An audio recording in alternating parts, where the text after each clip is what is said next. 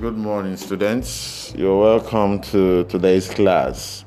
Today's topic is vocabulary development, and we'll be talking about vocabularies on advertising. What is advertising?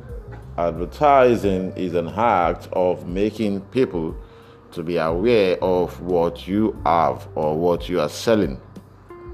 It's a situation whereby advertising agency try to convince consumers on a particular product.